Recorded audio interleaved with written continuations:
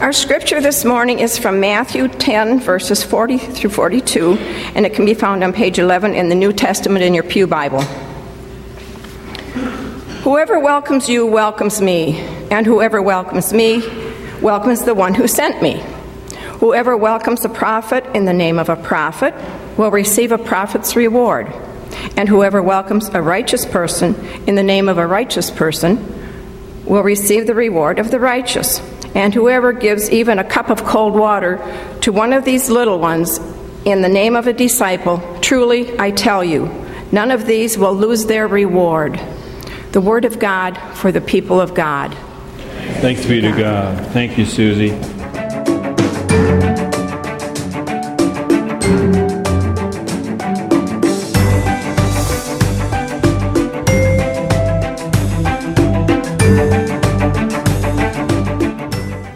I invite you to join with me in a word of prayer.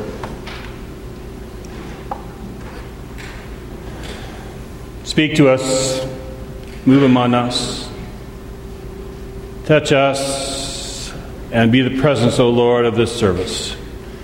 May what we need to know, what we need to feel, what we need to become, all be authored by you through all of our efforts. To your glory, in the name of Christ we pray.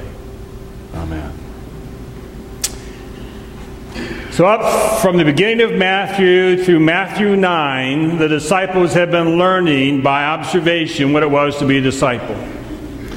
Learning by just watching what Jesus did. These amazing things that Jesus did, healing the sick, coming and bringing hope to the hopeless, engaging with the powerful with a message of truth that confounded them.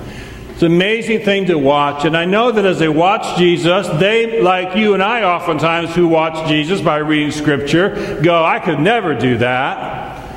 That's amazing. That's beyond my comprehension. But in Matthew 10, the whole thing changes. In Matthew 10, at the beginning of the chapter, Jesus says, all right, we're shifting your internship. Now it's hands-on, baby. I'm giving you authority. I'm going to give you, as my 12 disciples, the ability to heal the sick.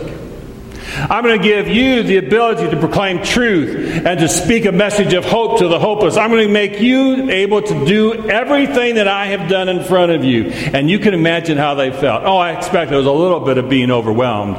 But I bet there was a whole lot saying, man, we got power now. I'm pretty excited about this. And then you knew that they were running around looking, praying they'd run into somebody who was just pitiful, so they could practice on them.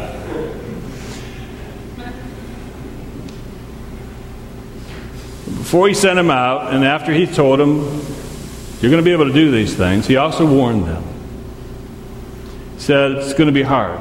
Some are going to reject you. Some are going to be pretty cruel to you. Be careful.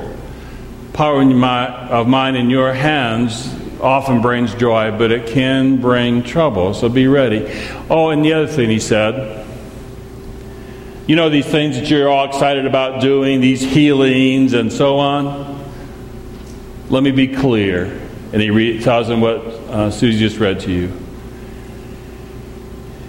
The kingdom of God, some of the best work that we do, happens when one person is just willing to give a cup of water to another person. Now you know that there was at least 2 disciples in the crowd who saying, cup of water. How large does a cup have to be? How many times do you have to give the cup? Do you know those people?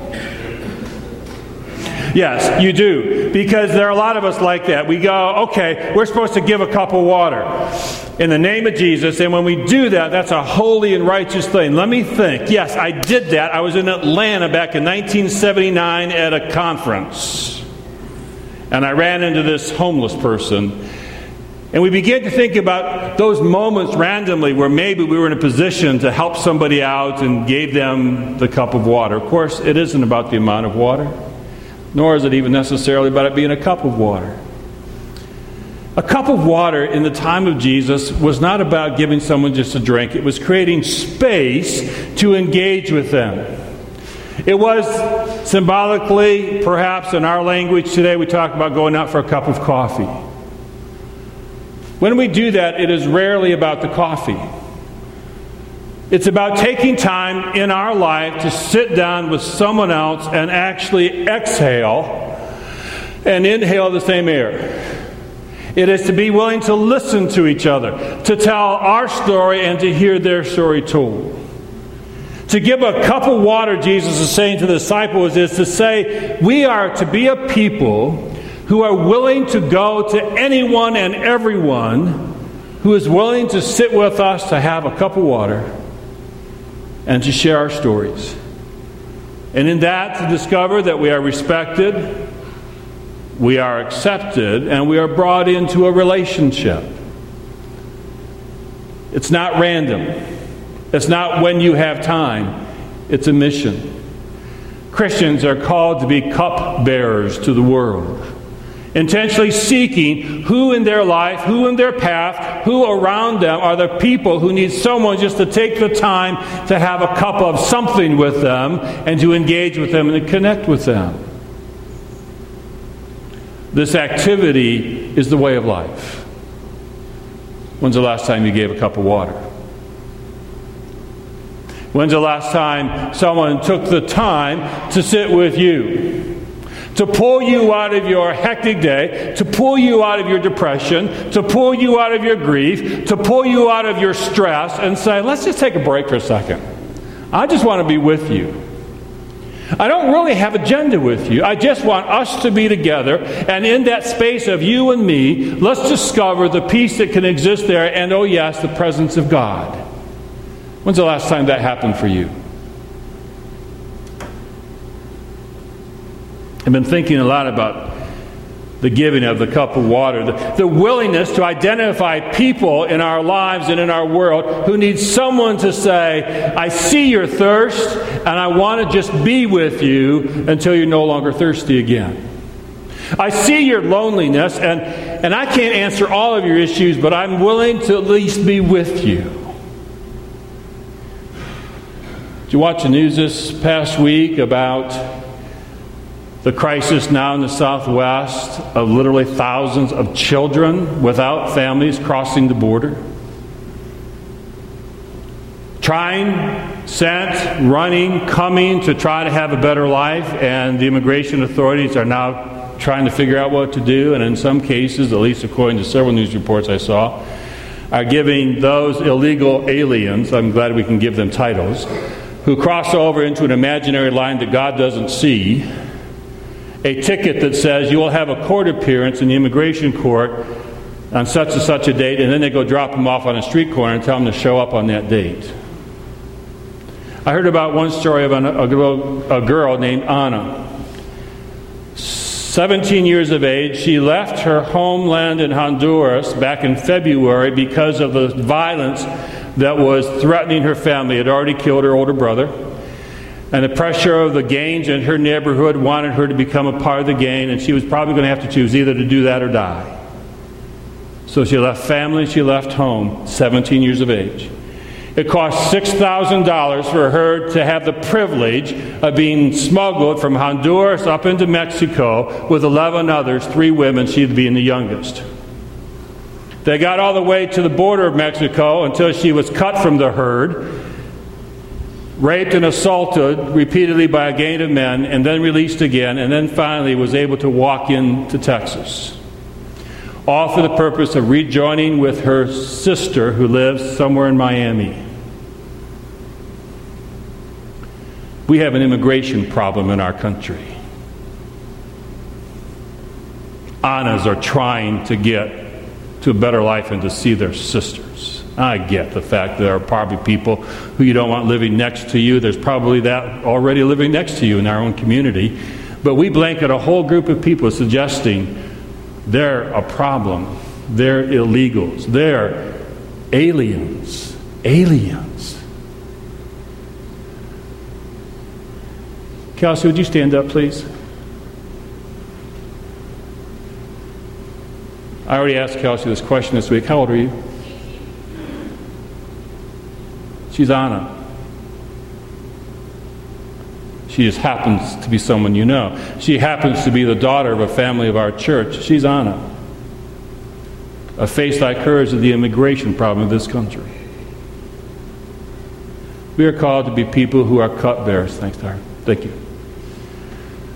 Now, I don't suggest that I know all the political answers and all the right ways to solve the problem, but I'm going to tell you this. Jesus is pretty clear. Our primary task as Christians are to be cupbearers. And so, when the church your mom goes to in Ypsilanti sees the issue, they don't get political. They find young men and women in the Ypsilanti area whose parents have been deported back home because they're illegal, but those kids were born here, so they get to stay without their families, of course. And so members of the church gather around those kids and become their godparents. Give them a cup of water. Now, of course, the reality is that if we as the church are called to be cupbearers, it addresses issues not only of international and national. It gets to be much closer to home, too. Who in your household right now have you not taken the time to have a cup of water with lately? Oh, you live with them. You fight with them. You try to organize your schedules with them. But when's the last time you sat down with them and exhaled with them? Just listen to them. Just took the time to love them and care about them with no other agenda, and ask God to be in the presence of that to change and draw you all closer together. Cupbearers to each other. This week, 180 to 200 kids are walking into our church. Some of them are our church kids. They know this place well. They know all the places to hide and seek. They know how to do pew races under the pews. This is their place, and they're ready to be here. But also amongst the 180 to 200 kids are going to be kids who are coming who are strangers, who don't know this place. They're being brought by people, who think that they ought to be here.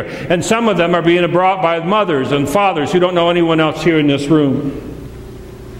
After a successful week of Vacation Bible School, which it will be, the question will also be asked, how many of us took the time to share cups of water with the strangers in our midst to make sure they were welcomed? That we took the time to get to know who they were and what they were about, so the children, when they leave, not only say, we had a great bounce house and a lot of sweets, we found people who loved us and cared about us, and that there were mothers who came who are bringing their kids primarily so they can find community, will find holy friends and find Christ in the midst. Cupbearers. Hopefully the children who come here will learn how to do that naturally. Children are willing to learn. When we moved to Chelsea from Ypsilanti, our Elizabeth was in the 3rd grade. And we went to the first parent-teacher conference. And we, of course, anxious to know how our young Elizabeth was doing. And our young Elizabeth apparently was doing well, but she had stood out to her teacher because the teacher said, well, let me tell you about Elizabeth. And you know, parents, you brace for the next thing that's going to be said. They said, Elizabeth, when she comes to school, she goes and hangs up her coat and her stuff and puts her thing and gets things. And then she goes to the door and she stands there to greet everybody coming into the classroom, even though she's the new kid. And we both looked at each other because while we know Elizabeth sort of is an extrovert, we were surprised at that. She said, well, you know what she's doing, the teacher said. I said, what is she doing? She said, she's mimicking what her parents do on Sunday after church. Wouldn't it be wonderful if the children of this church went out and mimicked what you do? Because you naturally provide cups of water to people and seek people out to befriend and care for.